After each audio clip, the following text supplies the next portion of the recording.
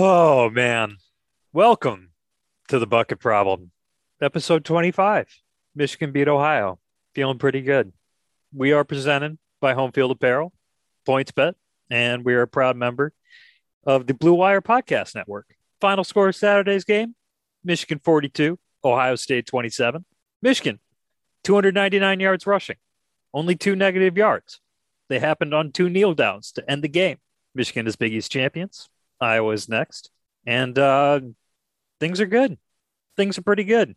I'm joined today by Connor and Dan. Oh, I'm your host, Ace Ambender. Forgot to say my name. Hi, I'm feeling fantastic. Dan, how are you doing today? Oh, I'm feeling just tremendous. I've been I've just been in such a good mood for now, going on 3 days.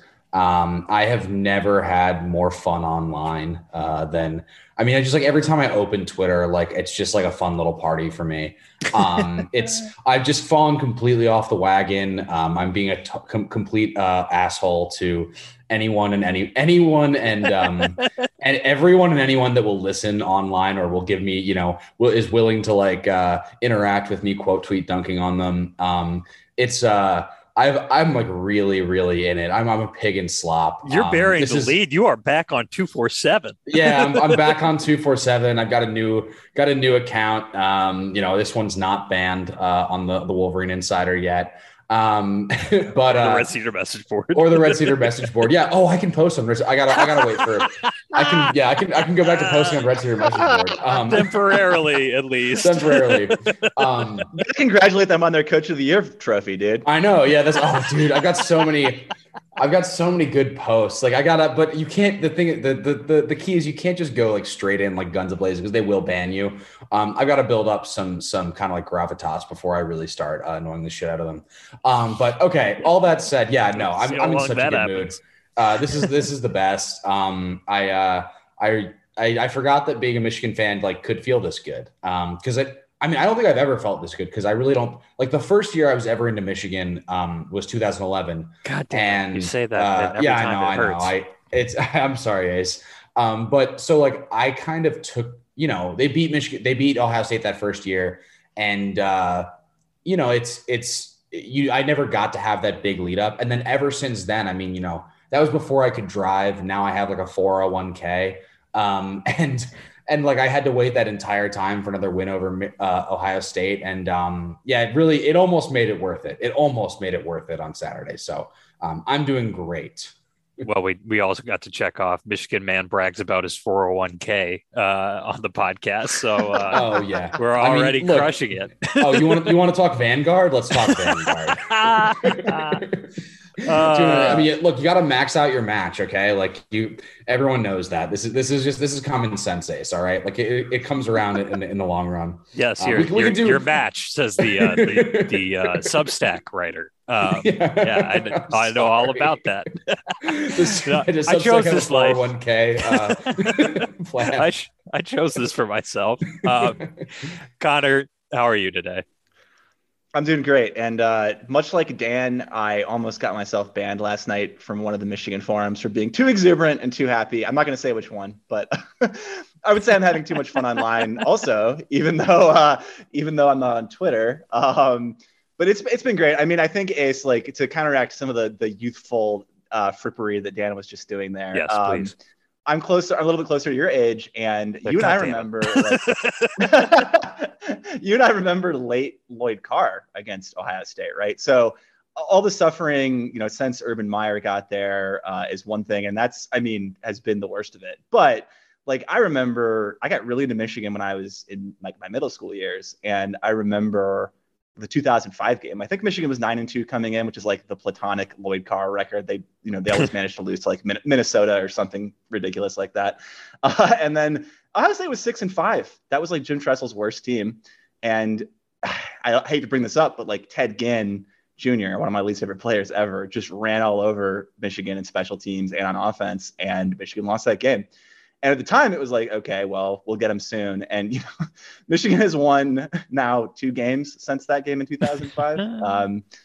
And again, I don't want to bring up all this past pain, but I bring it up just to say that, I wasn't even prepared for how good I would feel on Saturday. I mean, I literally broke down crying. I called my family members who were also just exuberant. Both my parents are Michigan alumni. You just can't really do it justice how cathartic it was, and how it kind of just changes the whole way that like my life feels, which sounds kind of sad to say, but like also, feels good to say right now, which is just like, I don't have in the back of my mind that I wish Michigan football were doing what I wanted them to do and beating Ohio State and competing for Big Ten titles and stuff. They're doing that. And so, I get to feel really good about a big part of my life. So yeah, I mean, we've all like shared our anecdotes about how good this feels, and I don't have a ton to add. It's been good. Yeah. No, I mean, I sat there after the game and I knew I was, once the game started getting in hand, I had allowed myself to consider in the week leading up to that I would write a game recap, because it just felt like I should not pass up an opportunity to do that. But I took a long moment to myself beforehand to let that soak in as much as it could. And it's still happening. Just to continue to counteract Dan's youthfulness, I will mention that I was at the 1995 Michigan-Ohio State game. Wow. Yes. I mean, Dan was like 3 weeks old, I think. I'm not to make you feel any worse, but yeah, no, I was literally like a child, or not. I was like a newborn baby. Yeah, I was a child. But I do have clear memories of 313 yards. And I mean, I have very clear memories of the 1997 championship season. I was a freshman during the 2006 season. I was on the field for the 2011 Ohio State game, and nothing, I mean, I was too young to appreciate the 97 national championship season, and nothing has touched, at least in football, the feeling of that game.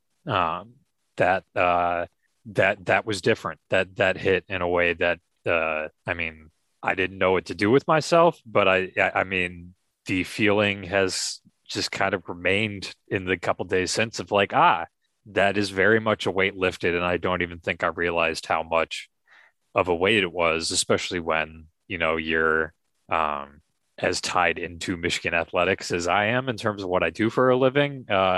Even if you try to kind of keep yourself separate from it a little bit, keep that emotional reaction at arm's length. It's hard not to feel it, because that's the environment that you wade into, and to have things change so dramatically and quickly just feels fucking great. I mean, we get to think about like Michigan being, maybe only one upset away from a national title. Yeah, I mean, that's while we're getting all the good vibes out. I mean, that's really kind of what struck me over the past couple of days. And I tweeted this, but it really feels like the ceiling has been blown off. We've talked about this before. I've said before about how, Michigan fans exist kind of in a special hell, where it just feels like we're kind of stuck in this.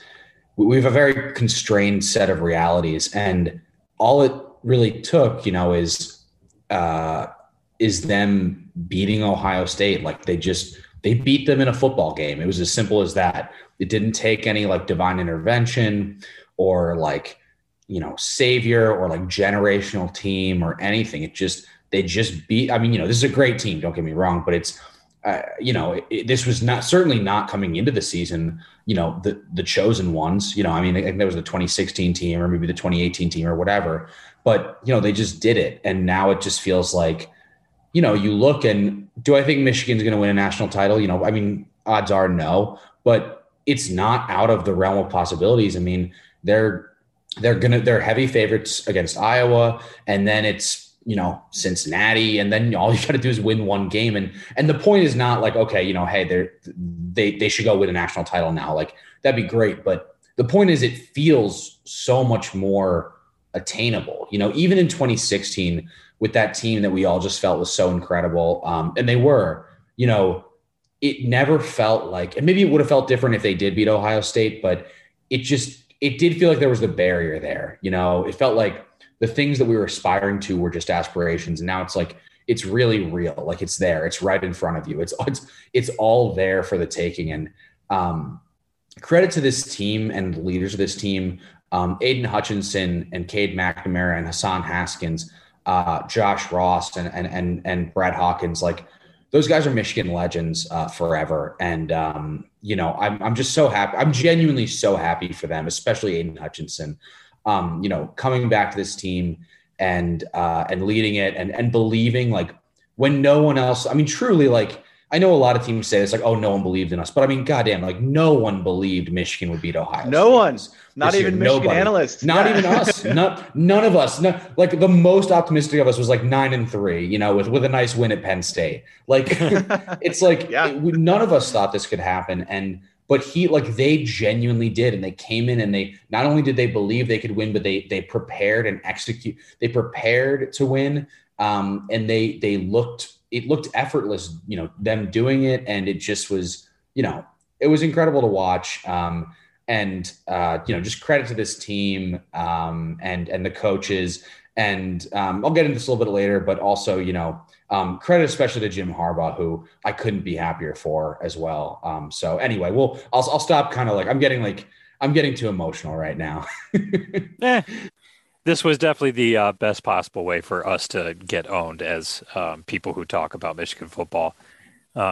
We were deeply wrong. And isn't it funny that we've never been right about literally anything on this podcast? Like we spend so much time the past 2 years, like as long as this podcast has been around, being like, okay, like we look into every position group and like try to predict blah blah blah blah blah, and we've just been like so wrong both years, like the most wrong we can be. Yeah, I mean, I think that's the thing that I want to say is just like, this is really, I'm going to get to this in my big mood later, but like, this is truly a special, I want to say coaching achievement, but it's a kind of coaching achievement you can't get unless the players are doing special things in practice and in like February workouts, because there's just no way that you go from the secondary that Michigan had last year, which was legitimately one of the worst in the country, maybe the worst in all of Power 5, like not even kidding, to one of the best in the country, to where having the PFF grade as second only to Georgia for a secondary doesn't seem entirely wrong, to where we're laughing at Buckeyes podcasters who are like, DJ Turner got toasted. I'm like, man, did you watch film of Denzel Burke in that game? Hey, shout out to all the graybeards who made this possible, Yeah, I just was saying, it's like that. My thing with this team is like, as Dan was saying about position groups, like you can't, Dan said this on Twitter today, you can't ever as a fan just say like all of our position groups will simply get better. Like literally every one of them will get way, way better. But that happened to Michigan, and I don't know what to say about it other than it's like one of the all-time, like this is one of the all-time off-season like achievements by players and coaches that you'll ever see in any sport. So yeah, I mean, I think even it would have been unreasonable to project anything like this, because you don't really see turnarounds like this. Brian Kelly had one kind of similar one at Notre Dame, but Notre Dame is kind of an unusual school to coach at. And also, we'll talk a little bit more about that later. But I think it's more suited to a turnaround than when you're tied into a conference and the team that you have a rival that you cannot get over the hump against. And they're not just in your conference, but in your division.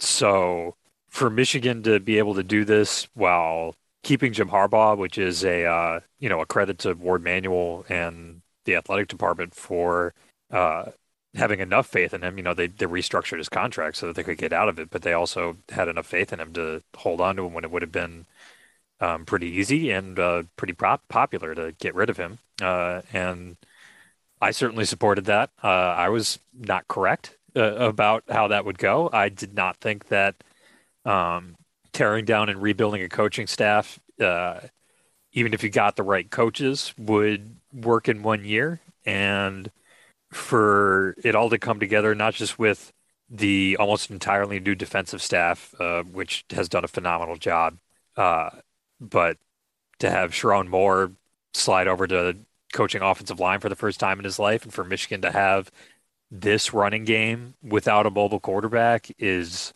astonishing.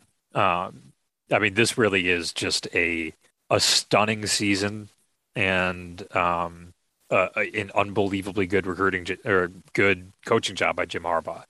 Little slip there because I think there's going to be a pretty good recruiting news coming shortly, and probably a lot more of that to follow. On that note, let's get to the big nudes. Big nudes. It was a Let's big get nude those Saturday. big nudes, baby. Big nude Tuesday. Look, I was pantsless after that huge- game. Just Winnie the Poohing it all around the house. Just like nudes that come through on your phone is like a JPEG you have to download. They're big nudes. They're too big to you probably have to cut that part out. But that was what downloading the torrent of the game felt like, was just like big nudes, some big 6 nudes. gigs of nudes coming straight to my hard drive. We're keeping it all in. Let's roll with it. But big moods. I'll start with mine. It's for me. I mean, the Michigan very much set a tone from the beginning, but that tone really came together with 6 minutes and 6 seconds left in the third quarter when Hassan Haskins got a run down to Ohio State's 1 yard line. Roman Wilson and Cameron Brown of Ohio State are a little tied up in the end zone. Brown's having a hard time getting up without tripping over Wilson. And he decides that the proper solution to that is to rip Roman Wilson's helmet off and fling it like 20 yards away, which, fun, but maybe not wise. And then the response, which was so beautifully captured in ESPN's replay, because this, when it happened live, kind of chaotically happened off camera. They show, Brown flinging this helmet and kind of walking away somewhat nonchalantly. And then he is the only Buckeye in the frame is like the entire Michigan offensive line runs over to confront him, not quite with violence because they know better than to draw an offsetting personal foul, but they definitely came over with the looming threat of violence, and also the looming threat that they were all much bigger than Cameron Brown.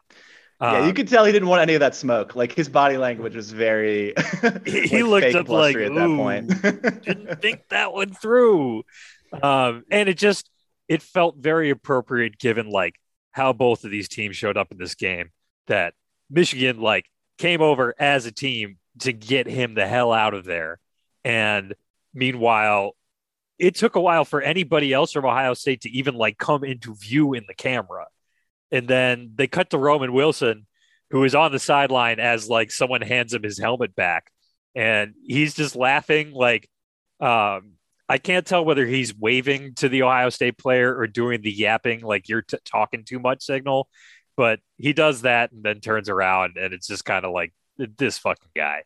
And Michigan kept their composure all game, and I just appreciated so much how they handled that situation, and it felt very emblematic of how that game went. And then Michigan scored on the next play.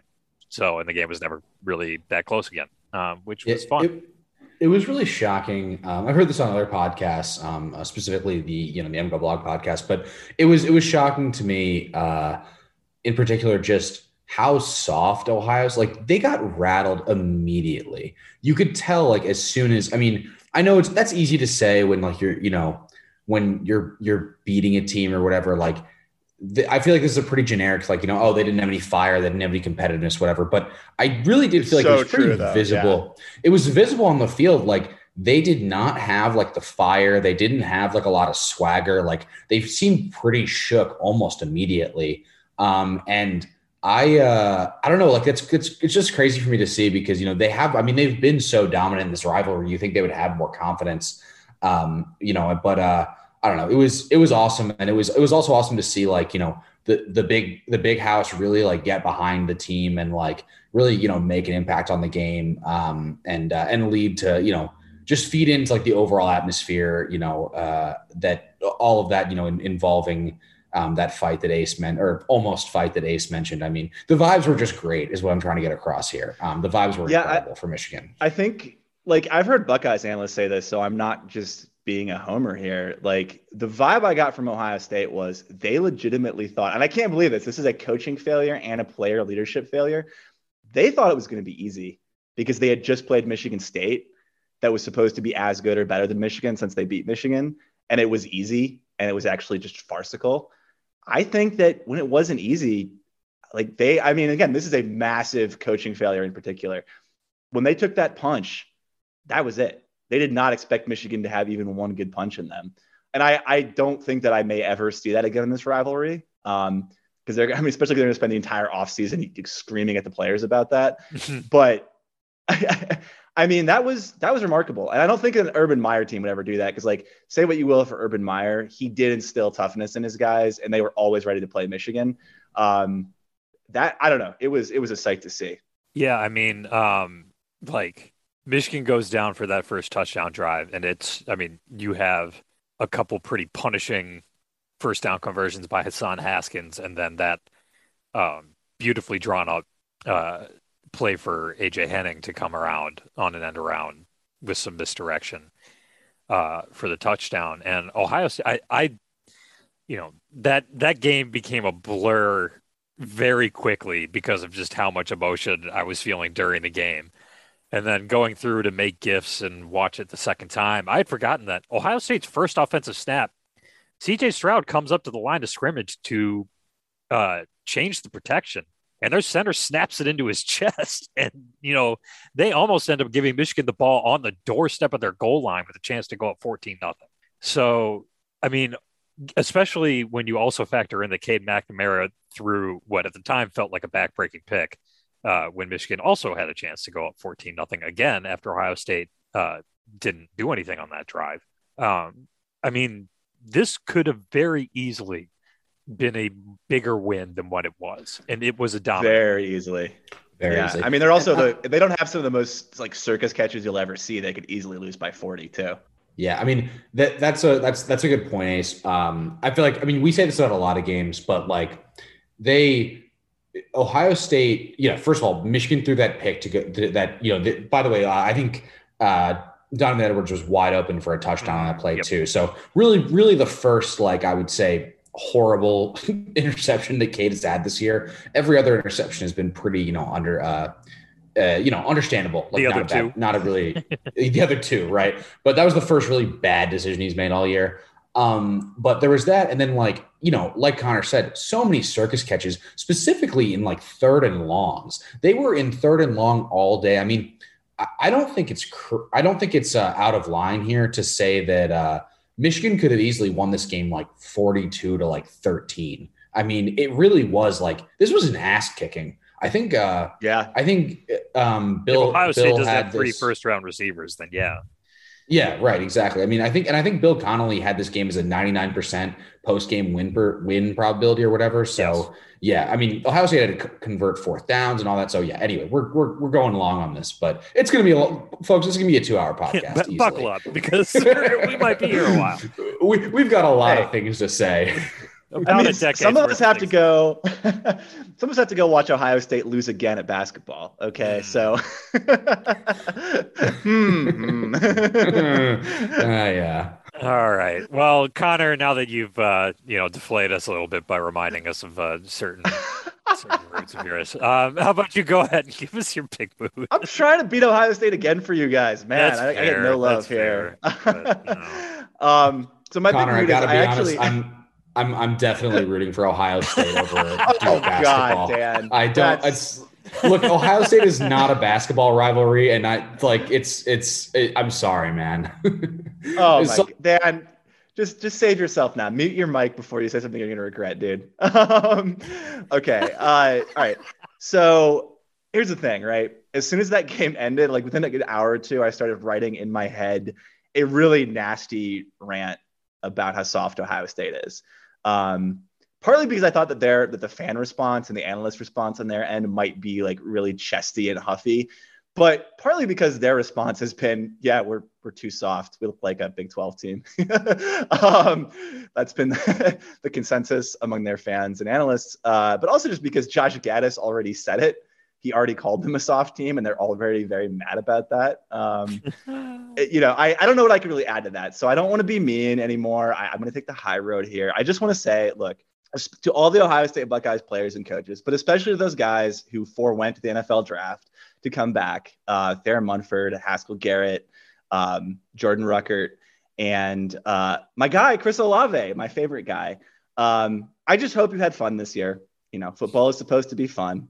I hope you had a good time. Both teams played hard, and I hope that you're proud of the effort that you put in this year. So that's me being graceful. So, and one other thing, and this is my real big mood, is that Harbaugh in the post-game presser, in classic Harbaugh fashion, like tried to name as many players as he could, which I found very endearing in this case, especially. But he did focus and repeatedly named 8 upperclassmen leaders. And a lot of them are guys you expect: Aiden Hutchinson, Hassan Haskins, Ryan Hayes, Andrew Stuber, Andrew Vistardis, Josh Ross. I'm probably forgetting someone. Apologies. But he then named Jake Moody and Brad Robbins, who are the punter and the kicker, which I find like kicker of the year, baby. Like the kicker of the year. And honestly, Robbins probably should have won, but like one reason he didn't win is because he had nothing to do in this game, which is, I mean, great. But like, and he was very gracious about it on social media too. But like, here's the thing, right? When I said earlier that this is an all-time achievement of like winning the offseason, what I mean is like, you can't do what Michigan did, come back from the horrible season they had last year to do what they just did and be one of the best teams in the country, just straight up. You can't do that unless, like, starting exactly this time a year ago, like all of your players and especially the leaders get together and say, okay, we're going to get a lot better and we're going to do the exact right thing and work as hard as we possibly can every day until we play Ohio State again, every day before the season kicks off, et cetera. Doesn't work unless literally that's how it goes. You say that and then you do it. And to do that, like in the depths of February or whatever, you're going to have coach leadership, but especially player leadership too, because a lot of this happens without the coaches around. And so I think that a really important glimpse into that, because we don't get to see most of that as fans, obviously, but like a really important glimpse into how that's worked for Michigan is when the coach is saying that the kicker and the punter are 2 of the respected leaders on the team who have helped make this team what it is. What he's saying is this is one of the most cohesive, or probably the most cohesive Michigan football team you're ever going to see. That's like the kind of locker room culture that they have. I mean, it's stunning. You can't ever expect it really from a team. But when the coach is saying the kicker and the punter were like 2 of the most important guys getting us here, like starting at the start of last offseason, that means a lot. That's really special. And that's one of the reasons that this team is what it is. And I really like that. Yeah. I mean, just to echo that a little bit, you really don't, in a lot of football locker rooms, you really do get kind of a separation of the units. And that is particularly the case with the special teams where they're sort of on the team, but, not really. I mean, like when they're needed. And this team, it feels first of all, Jake Moody seems like he's kind of a wild man. That dude rips smelling salts before hitting game-winning field goals. But it really does seem like this is about as cohesive of a team as you're going to get at the college level. You're never going to have, 110 best friends out there, but these are a lot of guys all pulling in the same direction, and it's really fun to see. Dan, your big mood? Yeah, my big mood is I want to apologize to Jim Harbaugh. And this is like, honestly, this isn't like me making a joke, really. I feel really bad about all the things I tweeted and said about Jim Harbaugh in the offseason.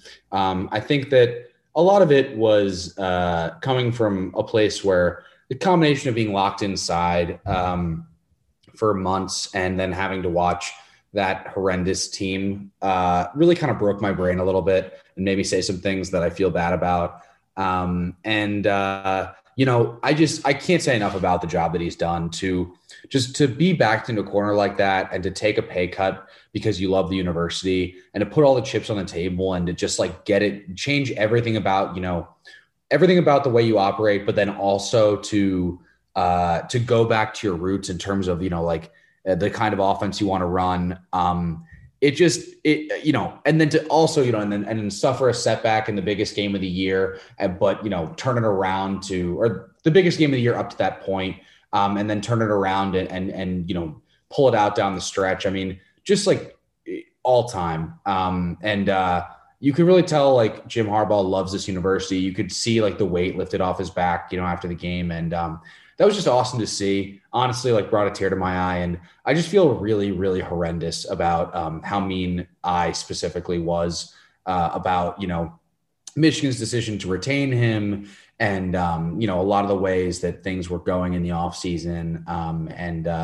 Yeah, I've just been totally owned, and I'm so genuinely sorry. And I let my emotions get the best of me this offseason. Because before then I never really called for Harbaugh's head, even when it got bad. Last year is really what broke me. And I should have been stronger. I should have seen the vision. I mean, you should have, because like I never said anything bad about Jim Harbaugh or called for him to be fired. So Dan was the only person on this podcast, in fact.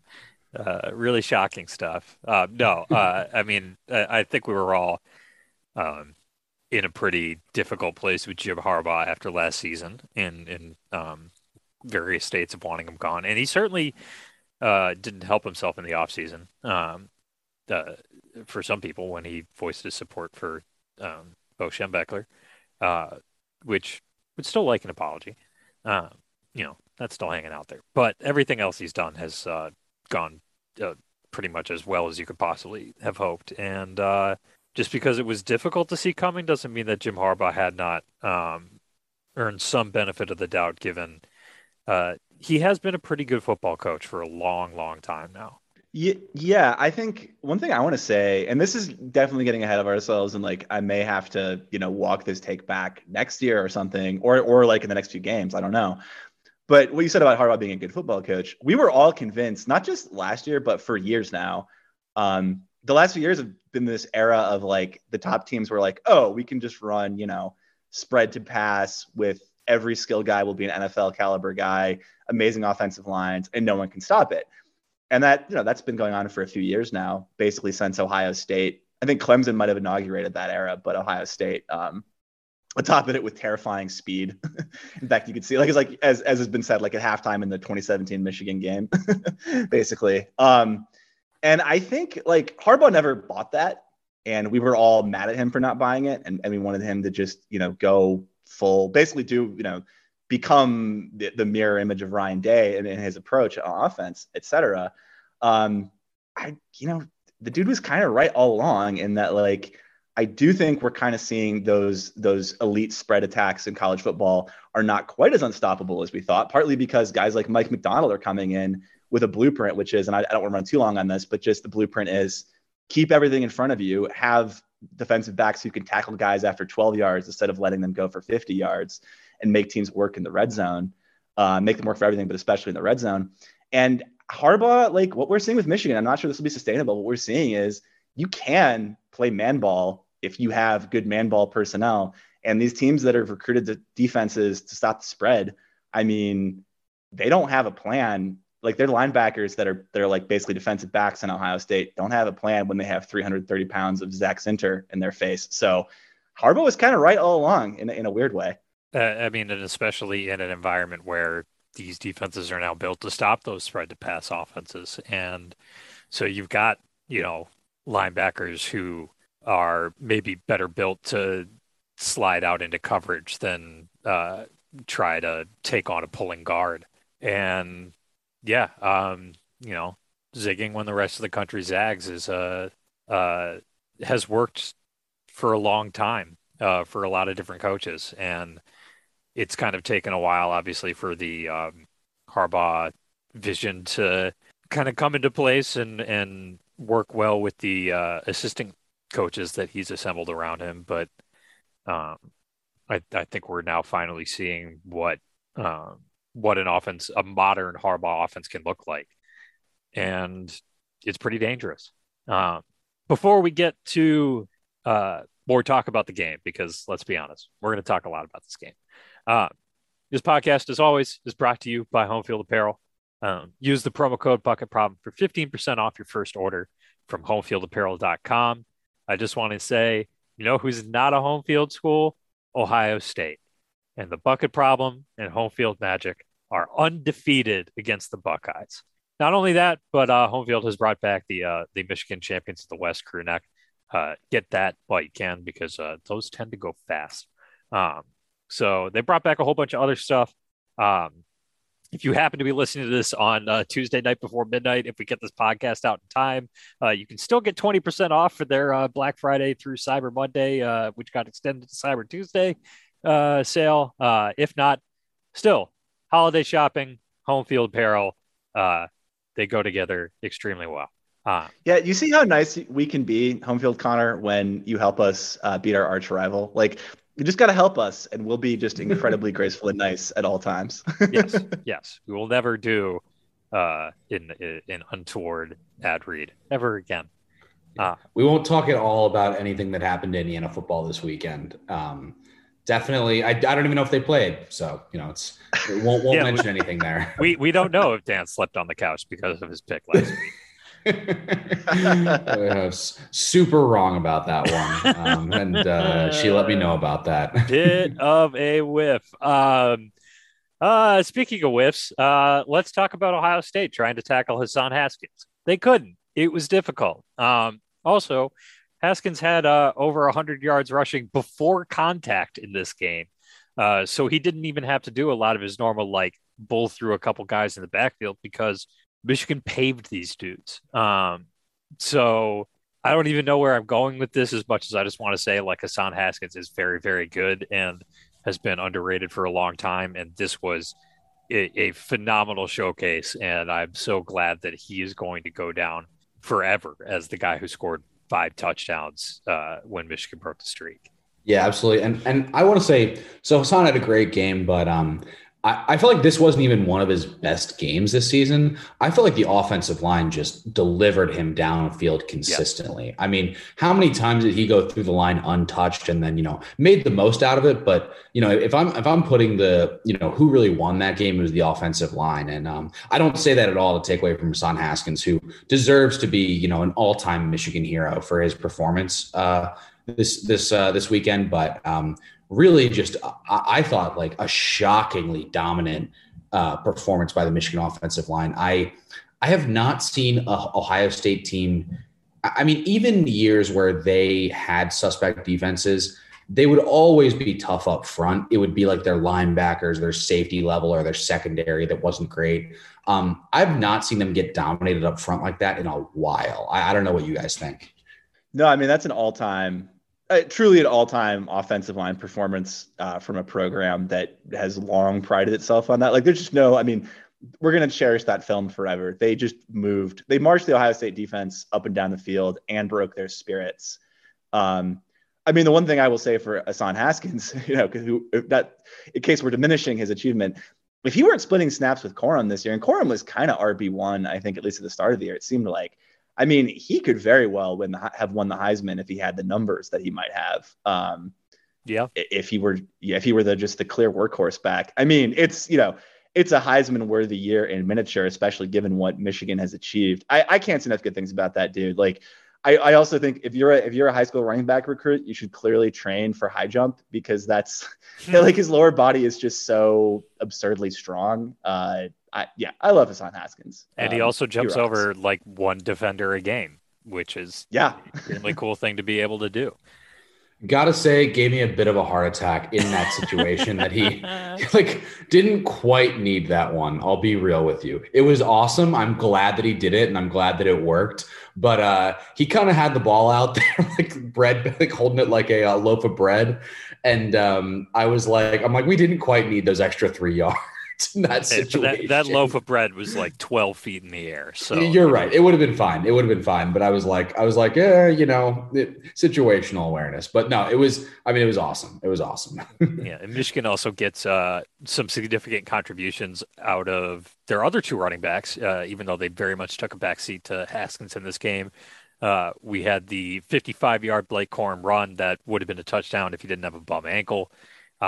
And then Donovan Edwards makes maybe the catch of the year on a pretty casual, I don't even know how many yards that swing pass gained, probably 7. But that pass was nowhere close to his body, and he very casually brought it in with one hand. That was just something people do on a regular basis. And that was not easy. There's this Buckeye that I know who was shit-talking me for weeks before this game. He messaged me right after that play, and he said, okay, if Michigan's guys are doing that, we're going to lose this game. And you know what? He was right. Mm-hmm.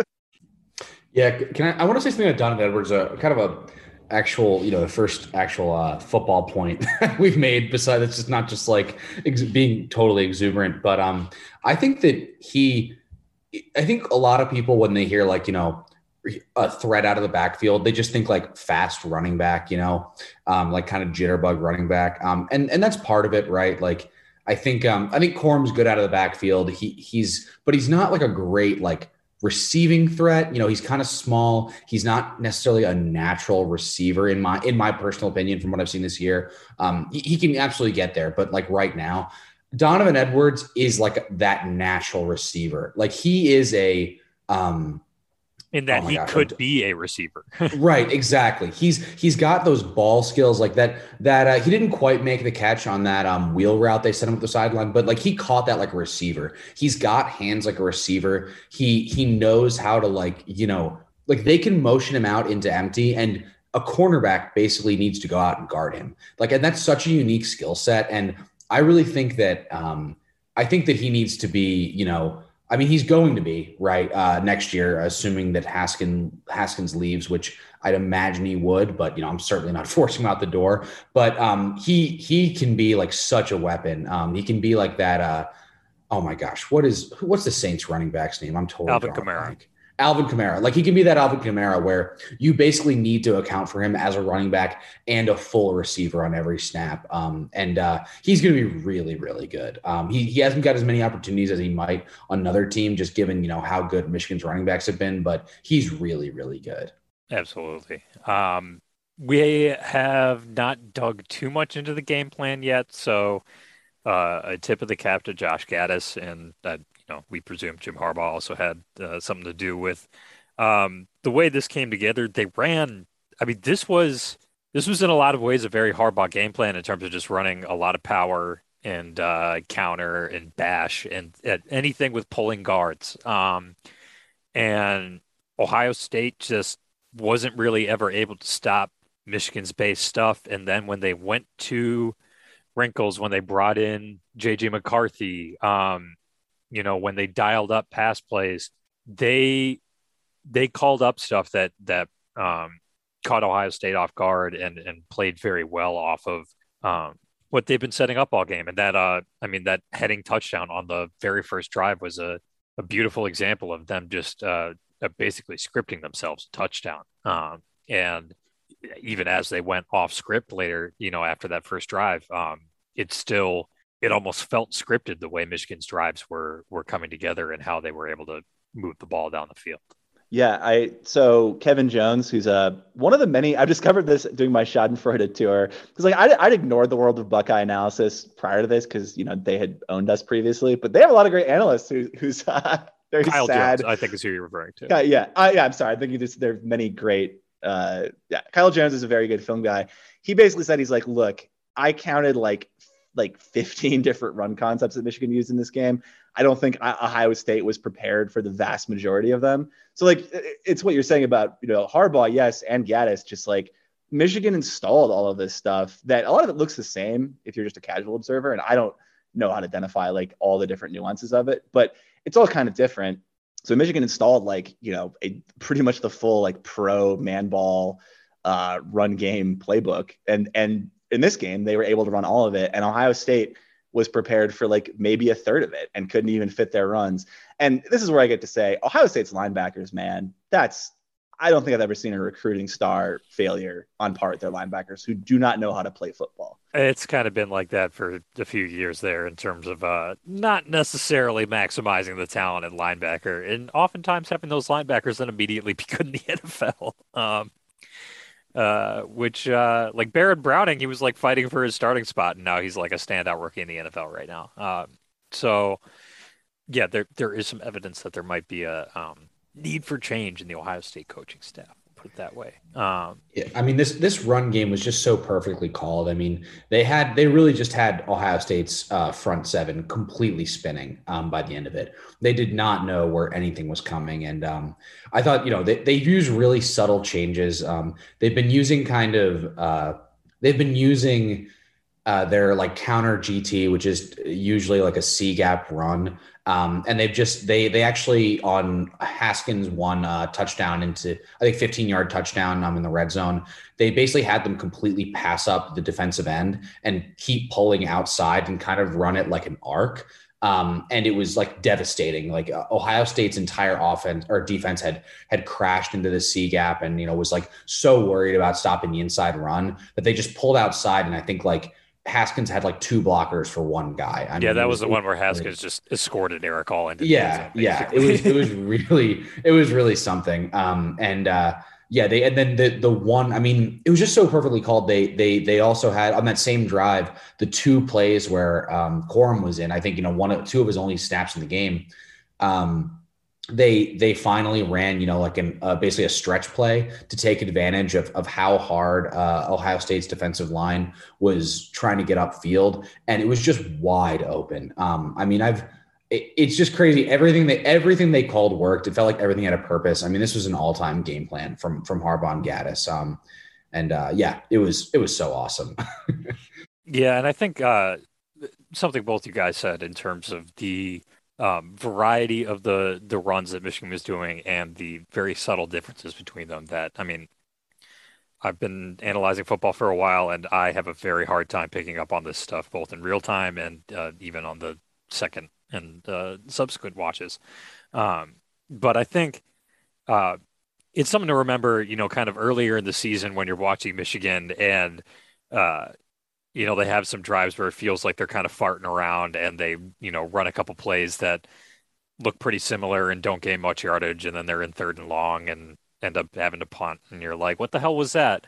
Well, that was ideally them running some stuff that eventually is going to work as well as most of Michigan stuff worked against Ohio State last weekend.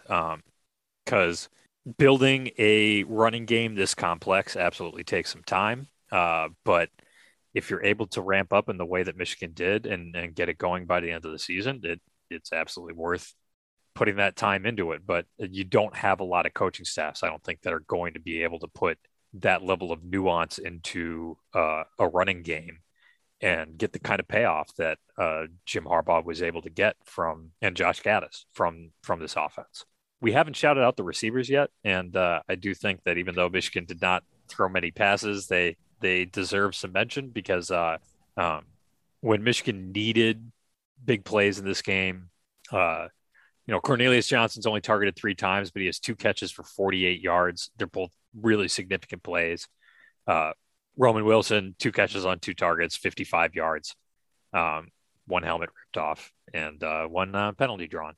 Mike Sainristil, 1 catch, 34 yards. AJ Henning catches a 9-yard pass and also has the 14-yard touchdown run. There was, even if it wasn't necessarily in the as pass catchers, because I think when we go back and look through this again, these guys are also going to show up as being pretty excellent downfield blockers. But, when Michigan needed Cornelius Johnson to come through, he came through. This might not be, this isn't Ohio State's receiving core. This isn't going to be a bunch of first-round draft picks, but these guys are pretty talented, and most importantly, they did their jobs on Saturday. Yeah, this is going to be a scary receiving core next year, by the way. All these guys plus Ronnie Bell coming back. I mean, Roman Wilson's really coming to his own. Cornelius Johnson's coming to his own. I think Mike Sainristil does not get enough love for how good of a perimeter blocker he is. And just, how good he's been as a receiver this year. I mean, I think he's had a really absurd catches. He's made some really, really good catches, and he's looked pretty explosive out there. I mean, this is a good receiving core, and they did a great job. Next year, this is going to be either the second or maybe even the best receiving core in the Big Ten. I mean, obviously, Ohio State's the competition there, and they're definitely going to have a lot of talent, but it's going to be a loaded group. And I think like what you're saying about Sainristil is so important. This is with Ronnie Bell before he went down, but really the whole receiving core, like talking about winning the offseason, like clearly Michigan spent a lot of time in the offseason just working on blocking and tackling at every position, when that's on which side of the ball it's relevant. And it paid off. Like that's the old school football shit. All the receivers know how to block and they do it. I don't see Garrett Wilson doing a lot of that. But I also wanted to say one thing, which is that I think that Ohio State's coaches had the same bad take as Ohio State's analysts seem to have, which is because Michigan was so run heavy this year, they were like, oh, well, we know Michigan can't really pass at all. Like, Cade McNamara sucks. Like they don't have a passing game. And it's like, I don't know. Michigan hasn't wanted to pass that much. When they needed to pass in this game or wanted to, it was almost always there. I think you guys kind of played yourself with your belief that unless your quarterback is putting up 400 yards a game, he's not any good. So thanks for the arrogance there, guys. It is much appreciated. And it is, I mean, Michigan doesn't have the most dangerous receiving core in the country, but I mean, I talked about this with Bill Landis on the subscriber podcast before the game, and it's very much come up in the aftermath of this game, which is that Ohio State did not really have like a star on this defense. I mean, when I asked Bill last week who like the dude was on this defense, it was like maybe Zach Harrison, maybe Haskell Garrett, and that's like, okay. Given that I don't know if Zach Harrison would not start on the edge of Michigan. Maybe he could line up as a DT. He is slow and pedestrian, sorry to say. And Garrett's a heck of a player, but he's an interior defensive lineman who's not like a game wrecker. And Ohio State does not have that level of defensive back that they've fielded in the past that have probably covered for some issues with the coaching because Kerry Combs is still their secondary coach. So even though he got justifiably demoted from being their defensive coordinator and play caller, he's a hell of a recruiter and he's helped produce some good players. But that might kind of be both a positive and negative in terms of the why he's still around and what ends up on the field as a result. So should we talk about the defense, though? I feel like the defense that held the best offense in the country to 27 points. Yeah. Yeah. I just want to say, like, this was beyond my wildest dreams of what I like. I know that Ohio State's offense, that's probably sounds weird to say because Ohio State's offense probably won the matchup generally, right? I mean, like, they were pretty efficient when it was all said and done. But the way Michigan slowed this Ohio State attack down, made big plays, got them behind the sticks, did not allow them to get the running game going at all, got stops, forced field goals, all that, like just so beyond what I expected of them.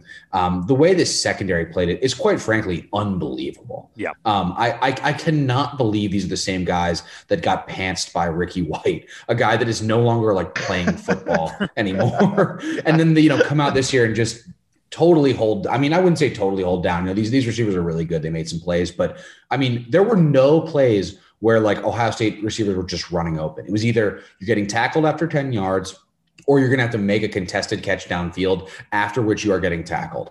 They made Ohio State march the field, and they made those drives take time, which ultimately is what like sealed this game. The fact that Ohio State had to Ohio State scored to, cut it to a one possession game, but they had to use like 5 minutes to get there. And by then it was just like, okay, Michigan scored and the game was over. It was, they were back up by 2 scores and there were 2 minutes left and Ohio State didn't have any more time left. And it was an amazing defensive performance. And I mean, you can't say enough about Aiden Hutchinson. He comically dominated some first round picks at tackle.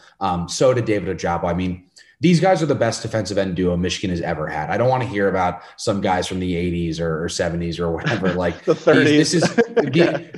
These are the best defensive ends Michigan has ever had. Aiden Hutchinson might be the best player.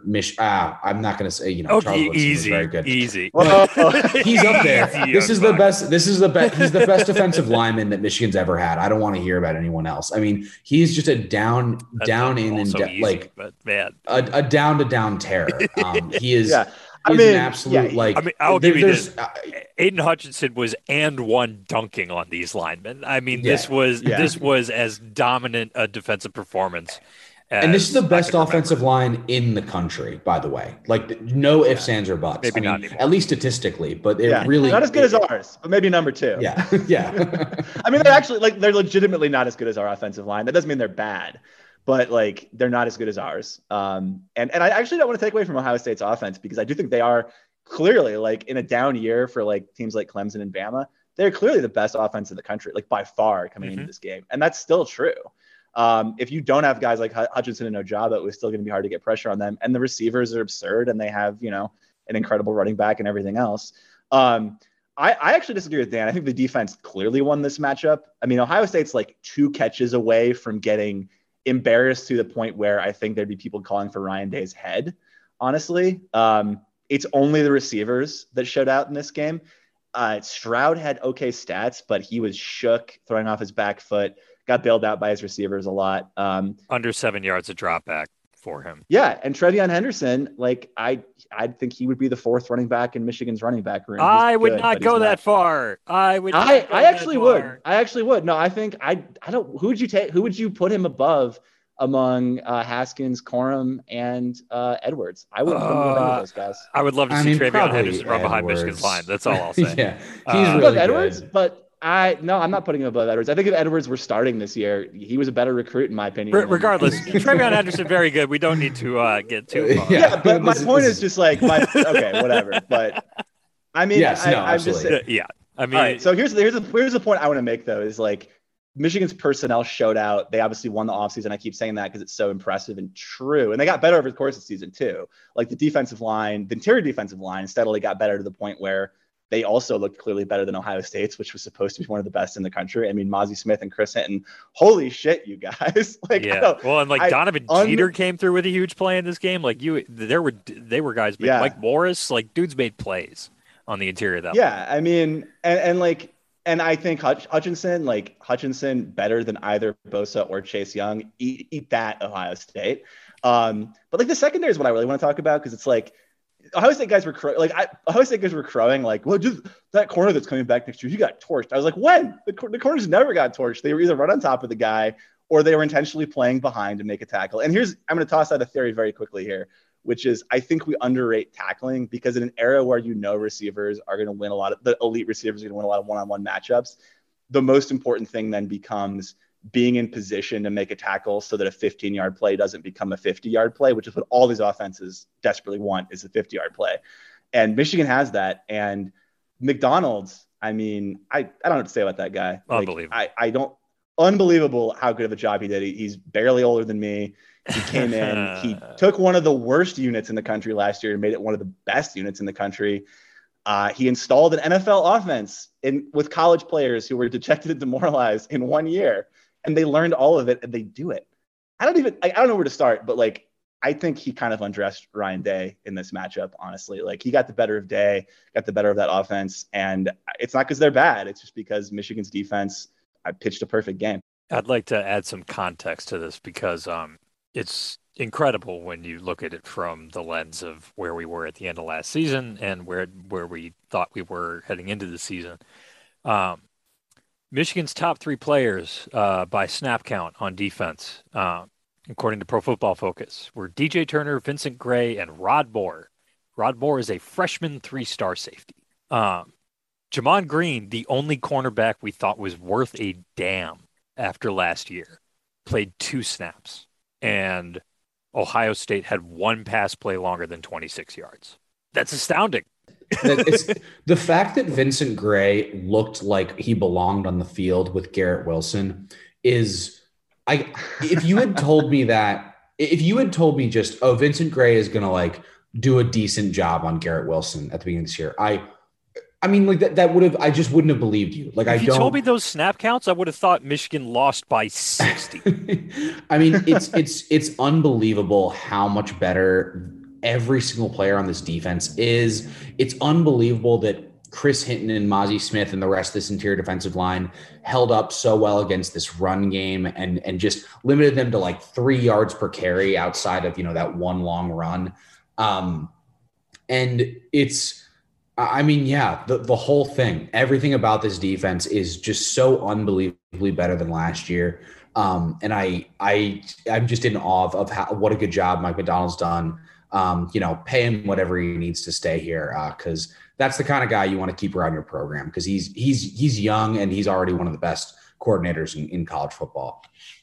Yeah, we might need to cherish him while he's here because Blake Corum on a bum ankle had a longer play than anything Ohio State had from scrimmage in this game. One quick thing I want to talk about that one, the one throw that JJ McCarthy made, since we haven't really gotten a chance to marvel at a JJ McCarthy throw in a second. It's true. Damn, dude. Woo. Like, it makes me kind of like sad because I start thinking about like the offseason and how like he's gonna have a full offseason to get used to the playbook and what that probably means for Cade McNamara. And it starts to make me sad. I don't want to think about that now. The vibes are too good. I love Cade McNamara. He's a fucking hero, and like he played an awesome game. But every time I see JJ McCarthy make a throw like that, I'm like, shit, man, like that is unbelievable. Look, until we have to discuss it seriously, they're both going to win a co-Heisman next year, and we're sticking with that take until we have to do otherwise. So, yeah, but I totally agree with you. I also, I want to say something about like Rod Moore. I mean, again, a 3-star from Ohio. There's something that we've all been cackling at privately is that there's a meme going around even among the smart Buckeyes analysts that like every Michigan starter is a 6th-year senior. They think Dax Hill's been there for like 7 years or something, which I don't know where they got that one from. Nope. But like, and it's like, I got bad news for you guys. Michigan played a bunch of 1st and 2nd-year players in this game, a lot of whom look like they have star potential. You mentioned like Rod Moore. Like, I think Mike Morris is going to turn out to be a really big contributor for Michigan. Smith and Hitton are young. Like, I mean, Jalen Harrell came through with a thunderous tackle. And like guys that you didn't even expect to like see the field in this game contributed. This defense looks loaded at every position next year. Potentially besides, they're going to have to find some new edge rushers because I do not think Ajabo is long for Ann Arbor, unfortunately. No. But we don't have to talk about that yet. They get. Even on offense, it was the same thing. It's crazy how many legitimately positive contributions everyone made. Corum was only in for a handful of plays and he made them all count. JJ McCarthy was only in for a handful of plays and he made them all count.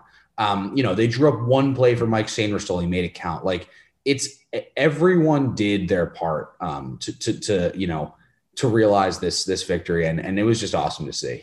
Yeah, I want to mention by name Andrew Vistardis, Trevor Keegan, and Zach Zinter, the 3 interior offensive linemen, because given how much Michigan pulled guys in that game, and what the hell, let's throw Ryan Hayes and Andrew Stuber in there too, the 2 tackles, because Michigan was probably pulling every damn buddy in that game. So, an unbelievable job by the offensive line, an unbelievable job up and down the depth chart, up and down the lineup, and all through the coaching staff, which is really fantastic to have in the most important game of the year and what now stands as the biggest Michigan win in a very long time. We'll go with a very long time. Anything else we want to discuss about this game before we discuss Iowa, I guess, for a little bit and then make our picks? I just have a very quick, I think the one person we didn't shout out yet was Josh Ross. Had an absolutely devastating tackle on Travion Henderson, broke through the line. I mean, and he had the neck roll on, like it's like in 1995 all over again. And forced Ohio State to punt, which is actually like, that might've been the biggest defensive down in the game. That was in a lot of ways. That and a perfect blitz dialed up by McDonald there that shot him through a gap before anyone could get over. Yeah, and Ross is a guy, he's been at Michigan for a long time. He's a Michigan guy. His brother played there and has also coached there a bit. Like, he's had injuries. He's, had some good moments and some moments where he was not playing well and getting maligned. Like, it's just the whole classic journey of a guy who sticks around, becomes a team leader, and gets to have this beautiful moment. And like, that's what this is all about, man. Like, you can't watch him on Saturday and not feel happy. So shout out to Josh Ross. Yeah, and he's a Detroit kid. He's not the only one on the team, and that there were, those guys all are pretty close. That a lot of them played youth football together before they ended up playing for different high schools. So I'm sure there were a bunch of Cass Tech and King and East English Village and all those guys. I'm guessing might have felt even a little bit extra from watching this game, and I think this was, pretty cathartic for a lot of the recent graduates as well. So just a delightful program victory, and one that has sent Ohio State's fan base into a delightful tailspin. So we're liking things over here. We were going to do a brief interlude to discuss Brian Kelly to LSU, which is just the weirdest fit of school and coach. since Rich Rodriguez at Michigan, which let's not discuss that any further. But if that's any indication, Brian Kelly to LSU is going to go great.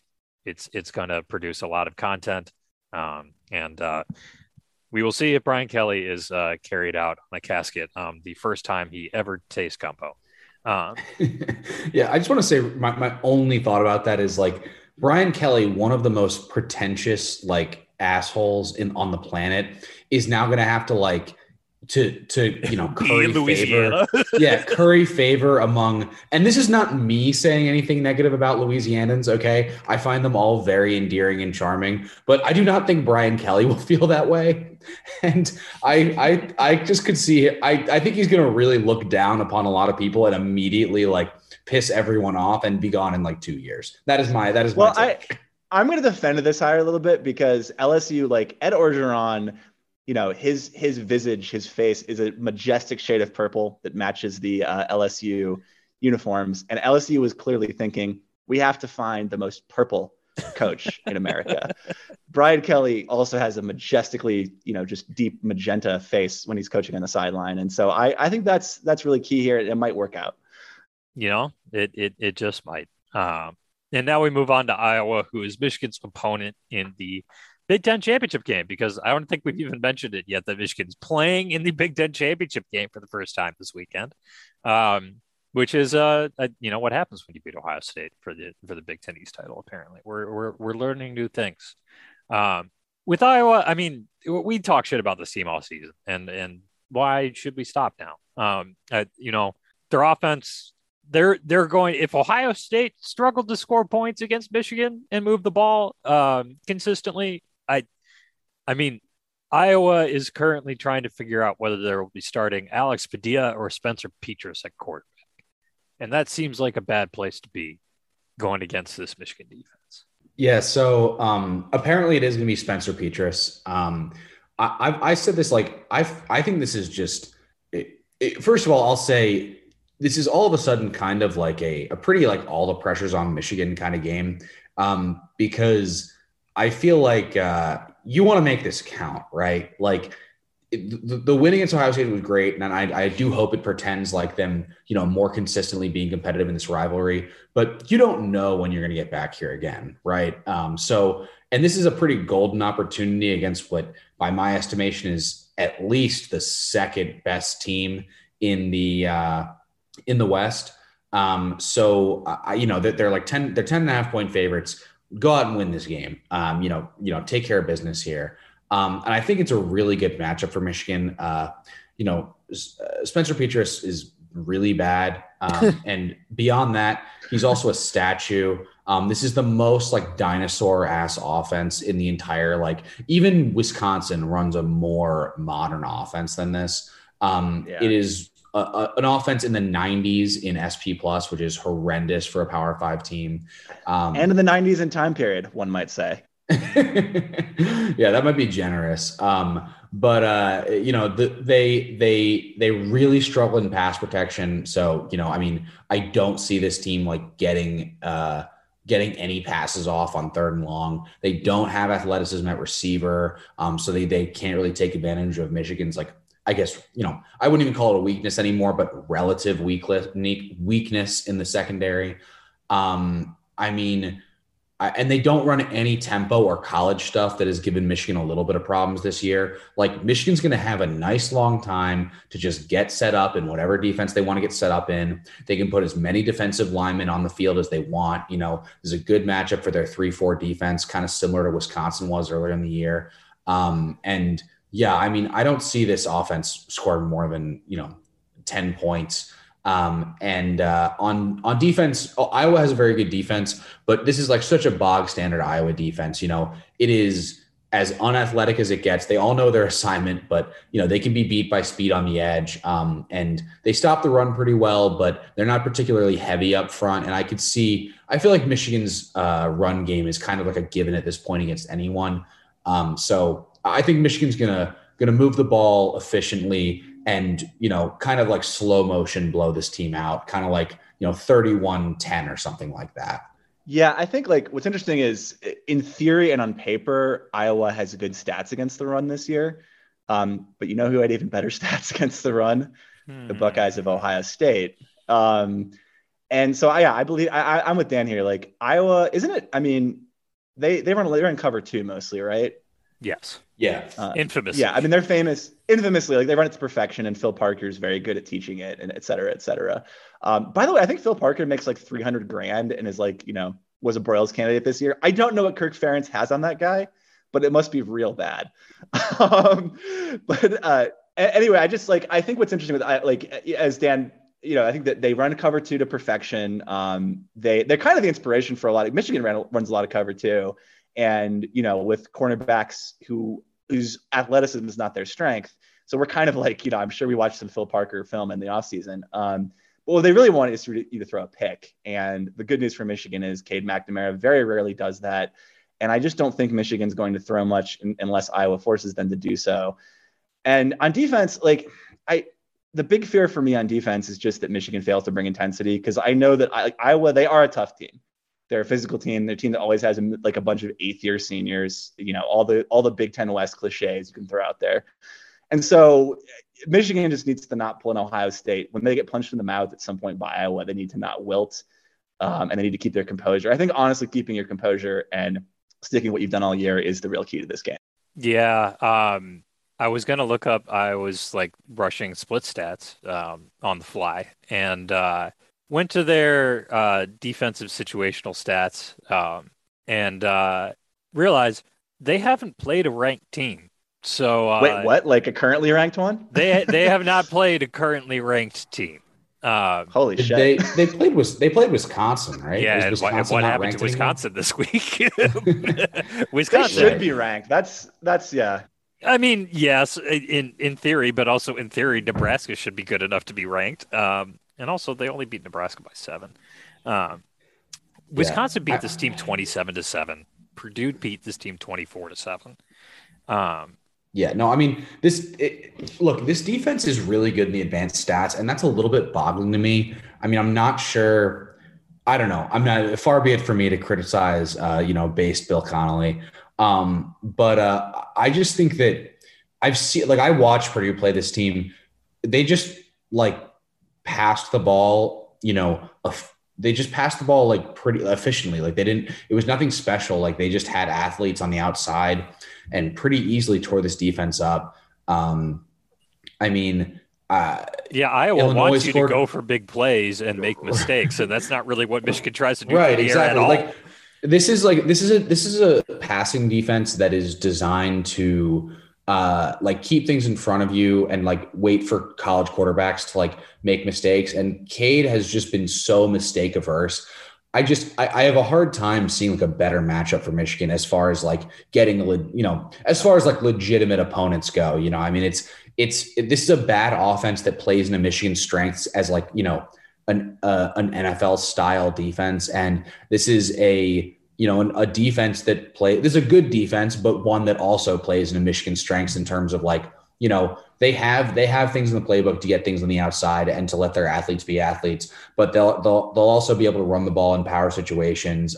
They don't get behind the chains very much. Their quarterback doesn't make mistakes. I mean, I think that, I'm not looking at this game as a walkover, but No. I think it's a really good matchup. I Yeah. will say this. I was very happy that Minnesota won, because I was a little bit worried about playing Wisconsin again, because I do think Wisconsin's good still. But Yeah, that's true, except that Graham Mertz like sees Aiden Hutchinson in his nightmares. But I mean, Yeah. soon Spencer Petras will, because like he is literally the slowest quarterback in America, and that's not a good thing to be in this situation. I do think it's funny, like what Dan said about matchups. It's like Iowa has made the very good choice, the way that the modern game is, to be like, we'll invite teams to try to run for 4 or 5 yards at a time. Michigan is literally the last team in the country that you want to invite to run for 4 to 5 yards. Because we'll fucking do it. Yeah. And we'll do it again. I don't care. Yeah. Like Jim Harbaugh. What if we get 4.5? Yeah. What if we run for 4.5 yards a carry, huh? Jim Harbaugh's like, yeah, no, 4 + 4 + 4 is 12. I only need 10. Yeah. You guys want to guess what date Spencer Petras last threw a touchdown pass? Let's see if I can remember. You might have a better chance than most. Gosh, I'm trying to think of like I don't know. It's got to be in October. Did he throw one against God, who did they play before Purdue? Was it Penn State? Did he throw one Yes, against Penn you State? have Yeah. nailed it. That was October Wow. 9th. He threw 2 touchdowns against Penn State. Purdue, no touchdowns, 4 picks. Wisconsin, 9 for 19 for 93 yards, and then he gets hurt in the Northwestern game. Did not play in the 2 games after that. Comes back in against Nebraska when Alex Padilla is struggling and goes an incredible 7 for 13 for 102 yards, which for him is legitimately one of his top 3 performances of the season. And he did not throw a touchdown, but also kept a clean sheet, didn't throw a pick. That has not normally been the case for him. I also pulled up his split stats, and we obviously cannot do the ranked versus unranked thing, but we can do winning and not winning. Against non-winning teams, 500 or worse, Spencer Petras has completed 60% of his passes at 7.6 yards an attempt with 5 touchdowns and 1 pick. He averages 19 attempts in those games. Against winning teams, he is forced to throw it more because Iowa is not as good. He throws it 28 times a game. He completes only 57% of his passes for 5.7 yards an attempt with 4 touchdowns and 5 picks. When Spencer Petras faces a defense with a pulse, he is a bad quarterback. Yeah. I mean, and Michigan's defense is, well, I guess it's not the best he's going to see all year because, Wisconsin's is very good. But it's on par with that, right? And it's on par I with would Penn say State's Michigan's has defense. more upside than Wisconsin's. Yeah. I mean, the pass rush alone is just on such another level. I mean, this guy, again, this offense is not going to do him any favors. I think, it's Brian Ferentz, right? Is their OC. Yes. Like one of the notoriously worst offensive coordinators in the country. He's just going to line up with zero tempo. Michigan's going to have time to get into whatever exotic look they want to give, change the coverage pre-snap. And, it's just going to be a total roulette. If Spencer Petras even throws to a receiver that's running a route. I mean, I don't see how this passing game is in any way efficient. This running game, I think, they do have a good run blocking offensive line, highlighted by, who's their center? Is an All-American. They always have one of those. They always have an All-American center. And so this running game will get, their, I would say 3 to 4 yards a pop and have some decent runs. But eventually this team's going to end up in a passing down, and those are going to go horrendous for them. Yeah, it's interesting. Their offensive line, depending on where you look, their offensive line is either decent at stuff rate or allows a few too many 0 and negative yard plays. It depends on kind of which way you're breaking it down, I guess. I've seen different stats from different places, and it's almost confusing. But they very much seem like more of a line that's going to avoid being bad than go paving teams like Michigan does to people. So, and they also have not been a great pass blocking line, and so I'm guessing Iowa has a lot of trouble scoring against Michigan, and for Michigan, this comes down to not contributing to Iowa's 22 interceptions and plus 13 turnover margin. So, I mean, this is a defense that is solid if you're not giving them the ball, but they don't have, there isn't an AJ Epinesa out there. There isn't some, Josie Jewell, somebody who's really scaring you in the front seven. So I think Michigan's going to be able to run their offense on these guys, and then it's just a matter of just execute relatively well and don't get into some weird game where mistakes start to snowball. Because as long as that doesn't happen, Michigan should be able to line up and win against these guys pretty much across the board. Yeah, I think the game plan here, I would just go dust off the Washington game plan, honestly, on both sides of the ball. It's a secondary you don't want to throw at much, and the John Donovan offense again. So yeah, establish it. We're not going to say it ironically this time. Anything else before we move on to picks this week? My only thing I wanted to say was I remember back when I was doing my Big Ten quarterback previews before the 2020 season, I was like, I'm like, okay, who's Iowa's quarterback? Like, figured out it was going to be this kid, Spencer Pitras, who like we hadn't, seen before. And I watched his like high school huddle tape because that was all there was for him. This is when I was really like, I'm like, oh yeah, I'm going to be a serious, sports blogger. I've given that up since. That's a lot of work, Ace. I don't know why you do it. But anyway, I was watching his like high school huddle, and like most, D1 athletes like really stand out. Like even if they're a pocket passer, they're like a lot faster than the kids they're playing against. And he took off to run a couple times. I'm like, damn, this kid is slow. And I'm watching him against like Iowa high schoolers or wherever he was from. And I'm like, or no, I think he's actually from California. But regardless, I'm like, he's noticeably slow against high schoolers. He's an absolute, like, this is a Navarre level statue. I just wanted to mention that. So. I deeply appreciate that Kirk Ferentz went all the way to California to get a guy who is the most Iowa quarterback. He went far and wide for that. I do expect, given the way I expect Iowa's offense to run, and given Petrus's relative immobility and the way Michigan plays defense, I think we're going to see Alex Padilla too. I mean, like I just expect we're going to get both Iowa quarterbacks in here at some point. So just to read off Padilla's stats in case anybody is particularly concerned about that. He is completing 46% of his passes for 6.2 yards an attempt, but he's thrown 2 TDs and only 1 pick. So, he's got that going for him. Yeah, I mean, I think we all think Michigan's going to win this game. We'll get our official picks in right about now. Our picks, as always, are brought to you by PointsBet. Download the PointsBet app and use the promo code BucketProb to get 100% of your deposit matched up to $1,000 in the form of free bets. To get that bonus, you must use the promo code BucketProb. That is Bucket, P-R-O-B, all one word.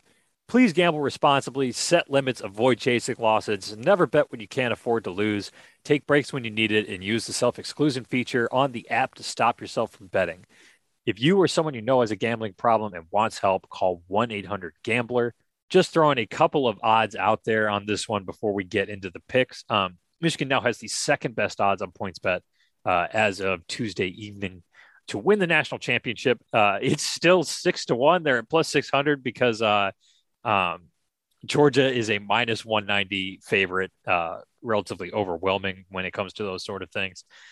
Alabama, third in the national title odds at plus 650. And then you get to Cincinnati at plus 1300 and Notre Dame at plus 1500. Notre Dame is one of the top teams in the national title odds, and their head coach just left. Really, really remarkable stuff. Michigan is also minus 450 to make the playoff, though I would not necessarily recommend doing that particular prop bet because you can essentially get the same thing by betting Michigan's money line against Iowa, because I cannot possibly imagine a scenario in which Michigan wins this game and does not make the playoff. And that's minus 440. So you get a tiny little bit less juice to the house by just betting. That's a little pro gambling move from Ace right there. There you go. And speaking of which, after last week, in which I once again, for the second straight week, won the picks, I went 4-2. Alex and Connor both went 3-3. And Dan, because he did not believe his girlfriend, went 2-4. Things have really tightened up at the top of the pick standings. Connor is 37-30-3 this season. I have picked one fewer game and had one fewer win. That is the only difference between us. Dan has chosen to pick a few more games. He is 37-33-3. And Alex, who is not on this podcast, so we can say it's kind of bullshit that you haven't picked as many games as this, Alex. You're 27-23-3. Percentage-wise, he's probably doing better than us, but I'm going to go with games above 500 just so we can keep this, because, volume is also good in gambling because you can produce more money that way. So, well, you want to be picky. You also want to be in there every week. Yeah, that's the real lesson of gambling is it's good to bet more so you can win more money. Yes. Bet early and bet often. One thing I want to note before diving into we are obviously not doing Big Ten picks this week because there's only one Big Ten game, although we will pick it. But we are doing a sampling of conference title games, including the MAC title game. I almost left the Pac-12 out in favor of the MAC, but decided to keep both of them in there. But before we dive in, I want to say that this tweet came from Bill Connolly when I was trying to get an edge on picking these lines. He is the proprietor of SP Plus, obviously, at ESPN. And he tweeted, God, early lines are within 2.5 points of the SP Plus projection on 8 of 11 games this week and within 3 points of 8 of 11 over-unders. I don't even need to post the SP Plus projections this week. So he hasn't posted the SP Plus projections, at least as recently as I've seen him. But if he did, they were going to be of little help because they are basically the Vegas lines. So they have gotten sharp to this point. So I did just say bet early and bet often. You do want to be kind of picky with these because these teams are relatively known commodities at this point. And they're relatively known commodities at this point, which makes it difficult to kind of get an edge on Vegas in that regard. We are going to start in the back. Kent State, 3-point favorites versus Northern Illinois, the fighting Rocky Lombardis, who are plus 135 on the money line. Total for this game, 74.5.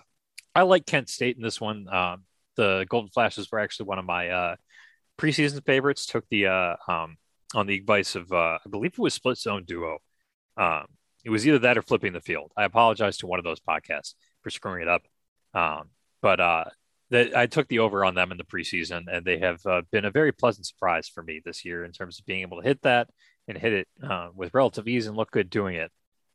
Whereas Northern Illinois has had kind of some inconsistencies this season. They've looked very good in some games, less so in others. So I'm going to go with Kent State in this one. And I appear to be alone on this island. Connor, what's your pick? Yeah, so I think Dan and I are in agreement here, and I'm going to steal some of his thunder by just saying what we're both thinking, which is I am not going to let Rocky Lombardi own me one more time on the way out the door in his career.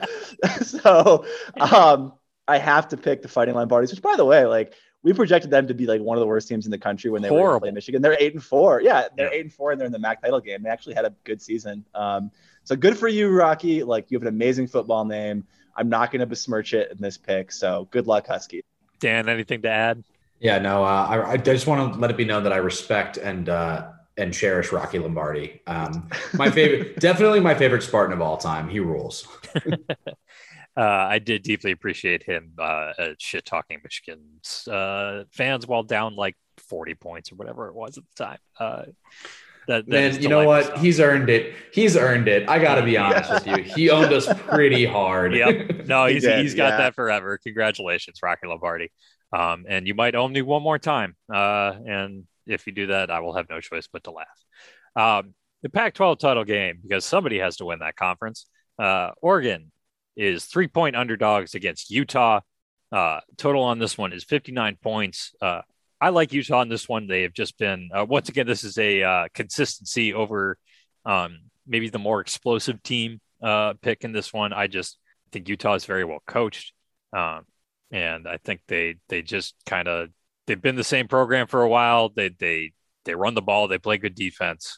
Oregon, again, a little less consistent in that regard. And I mean, they damn near lost to Stanford, and that stands out to me as much as their victory over Ohio State, which has been greatly cheapened by Michigan, which is delightful. So I'm going with the Utes.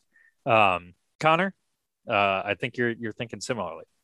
Yeah, I mean, Utah is kind of Pac-12 Michigan. They like to man ball it up, very physical team. And I think Kyle Whittingham is a very good coach. I also think so actually the reason I picked this very quickly was because right after that game, the Buckeye analysts were thinking about Rose Bowl possibilities.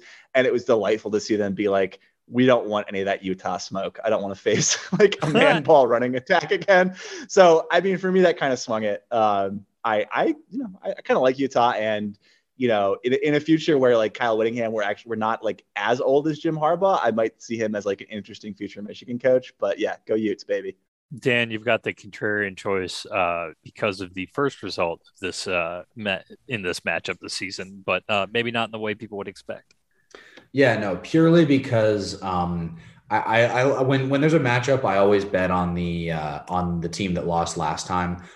So it's hard to say that, you know, Utah. I mean, Utah was obviously very dominant when they played Oregon last time, but it's hard to beat. I think Oregon's still a good team, and it's hard to beat a good team twice. So I'm going with Oregon. I like the first result personally. All right. Big 12 title game because they still get to have one for a little bit here, or at least one that people maybe care about. Baylor plus 5.5 and plus 175 on the money line against your favorite, coming off an actual win in Bedlam, which is really the most Bedlam thing that can happen in Bedlam. Oklahoma State minus 5.5, over under 46.5 for this game. Not particularly high. That would maybe make me lean towards the total, but I think in the end I'm going with Oklahoma State, although this is probably the game that I am most likely to stay away from. But they've got, I guess, an outside playoff shot right now. I just think Oklahoma State has a lot to play for, and they're going to hopefully continue riding that momentum from the win against Oklahoma. Dan, you've got the other side of this. Yeah, I watch. I'm really happy for Oklahoma State. I've always kind of had a soft spot for them because I think Mike Gundy. I feel like has something problematic about him that I'm forgetting about, but I think he's cool because I like his mullet. Yeah, okay, that's fine, but I think he's cool.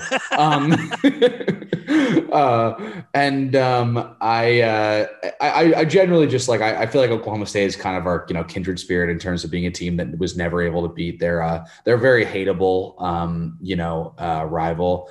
I'm glad they won Bedlam. But I'm going to go with Baylor here. I feel like Baylor's like the ultimate spoiler of the Big 12, and 5.5 points is too many. I could definitely see Oklahoma State winning, but I feel like they'll win by like a field goal. I wasn't blown away by Oklahoma State. I feel like they're a good, solid team, but I don't think they have anything that really blows me away. But I do think I also want to say like the whole Big 12 title thing is like so ridiculous. Like they're lucky in that they're the only conference that hasn't like the correct amount of teams, that you could just play a round robin and have an actual conference winner. This whole thing where the top two teams play each other for the conference championship is ridiculous. And I hate it. And if you have enough teams that everyone can play everyone, that should be the conference winner. There's no need to do this. It's silly. I don't know. That's my take there. But I'm going to go with Oklahoma State winning, but Baylor covering. Yeah, we should note that this game has already been played this season, and Oklahoma State won 24-14, but that was at home. So, knock off 3 points for the home field advantage, and Connor and I are right, because Connor, you also had the Pokes. Yeah, so my reasoning here is that Waco is like famously the worst college town in America. I not just college I wish town, them only like just place. Yeah, it's just a horrible place. I don't want anything good to ever happen to Baylor, and I do think Oklahoma State's a little bit better. I think shout out to Mike Gundy for being like one of the few people in the Big 12 in the last 10 years who's actually like had a defense. I respect that. And also, deep cut for people who actually read books. I want Brian Phillips to be happy. So wow. Here we go. All Go right. Pokes. Yeah. Okay. This is the other one that we are going to be paying the closest attention to on the Big Ten championship game. That is, of course, the SEC title game. Georgia 6.5 point favorites against Alabama, who is plus 190 on the money line.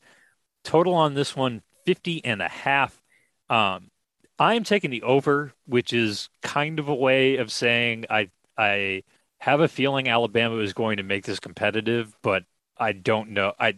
That line, the spread scares me a little bit, and I think that total is a little low, even given how good Georgia's defense is, because Alabama just has so many good playmakers, and also Georgia has a lot of playmakers on offense, and this has not been a vintage Alabama defense. So I am avoiding the spread and taking the over in this one. Connor, you're going with the spread, and which side are you taking here? There's a saying in investing, it's like, invest your thesis, stick with your core theory about the market. And my core theory about college football right now is that we're seeing these like unstoppable elite personnel passing spreads, as I mentioned earlier, slow down a little bit. And obviously Bama's a participant in that. Georgia might have a historic defense. They might very well be the best team in the country. I think most people think they are, with a gun to the head right now.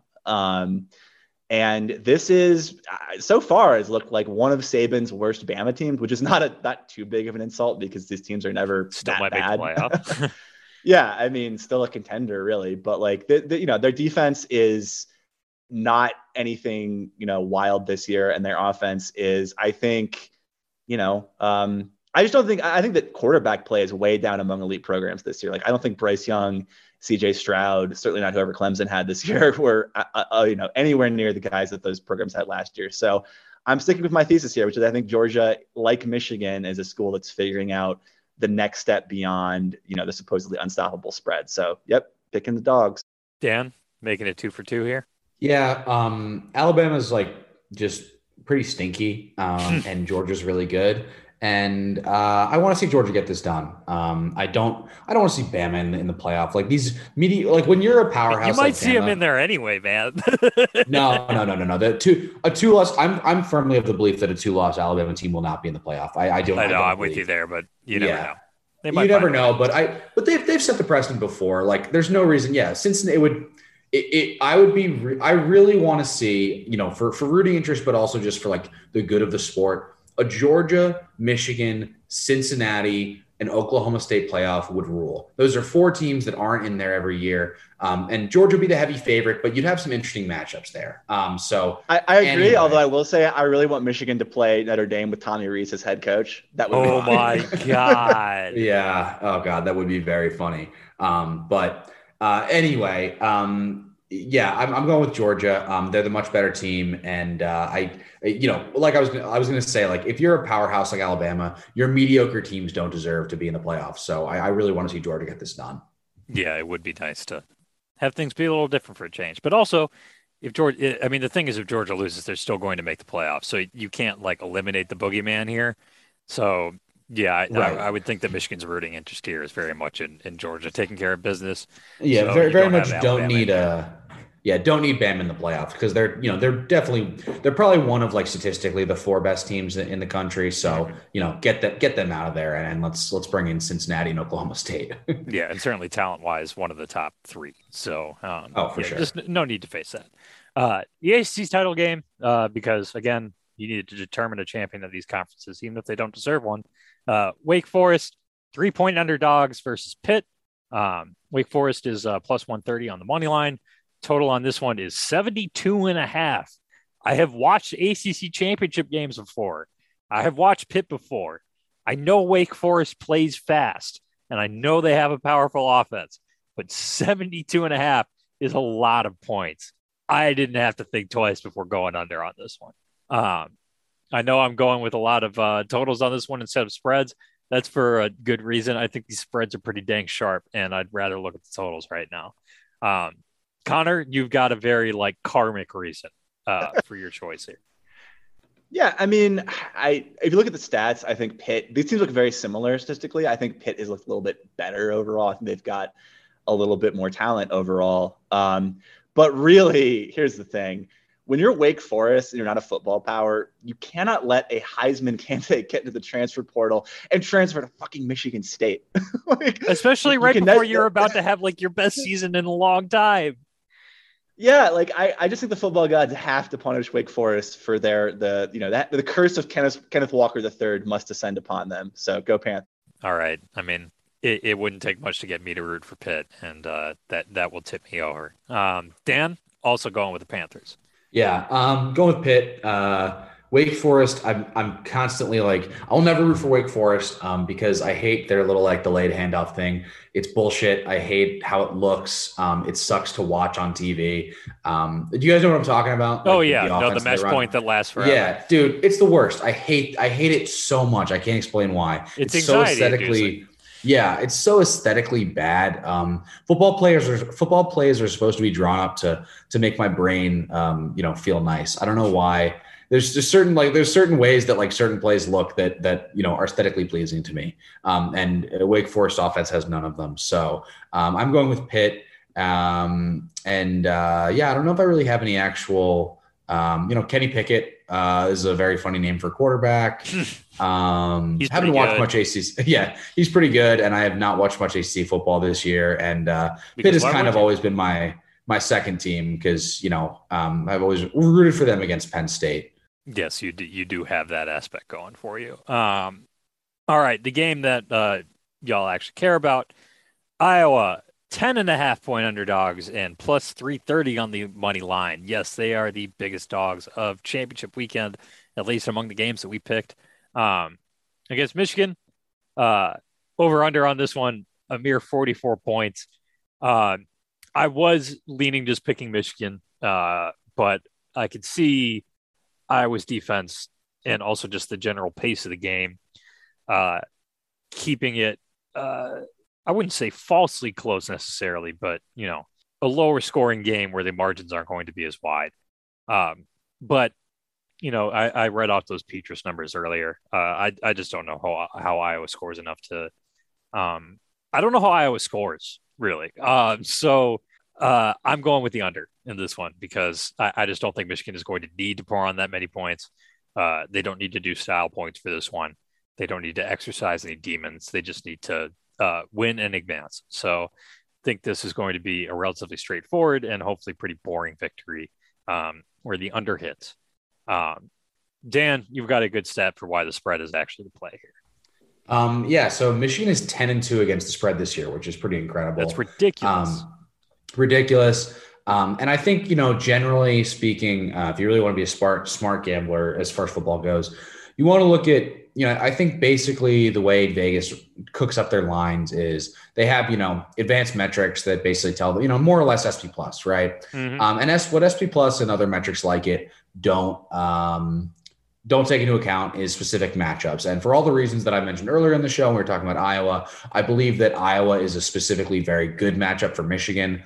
I believe that, Michigan's strengths match up against Iowa's weaknesses, and Iowa's weaknesses are strategically placed to, not test any of Michigan's relative weaknesses. So I'm going with Michigan to cover the spread. I think they'll blow this Iowa team out, and I feel a little bit don't want to jinx it or anything, but that's just how I feel. As when I really look at these two teams. We have to be honest about these things. We always have been, to our great detriment. Connor, how about you? Hey, I mean, I'm going to disagree with the detriment thing there because I've picked Michigan against the spread every single week this year, and I have been. So you're 10-2. Yeah. I mean, I've been richly rewarded. You can't ask for a better 10-2 in any gambling situation. Hot damn. I'm doing it again. I agree with everything Dan said. I think Michigan will have to play a pretty bad game for this to get within 10 points, which is possible. I'm not ruling it out. Michigan has, played down at times this year. I mean, the Rutgers game looks hilarious in retrospect, actually. But I do think Michigan, they're just firing on all cylinders. I don't see Iowa having a better answer for Michigan's run game than Ohio State did. And that means this could get pretty ugly. Go blue, baby. Go blue is a good place to end this podcast because, they beat Ohio, in case y'all didn't hear. And, that's it for the picks. That's it for the podcast. That's it for this week. I will be coming to you later on with a subscriber-only podcast that'll do more big picture Ohio State, Michigan stuff, and also take a look at the Big Ten championship game. And then I should be having a guest post from an Iowa writer. I don't want to out people before they do work. And I might be appearing on an Iowa site to do the same thing to preview this game. So that's what you can expect at www.thebucketproblem.com. We have had a tremendous outpouring of support and subscriptions in the last week. Turns out beating the Buckeyes is good for business on top of everything else. So thank you to everyone who has signed up since then. Please follow a Bucket Problem on Twitter, rate us, review us, set the podcast to download, do your holiday shopping at homefieldapparel.com. Use the promo code BucketProb on PointsBet. And this weekend, beat Iowa. Have a good week.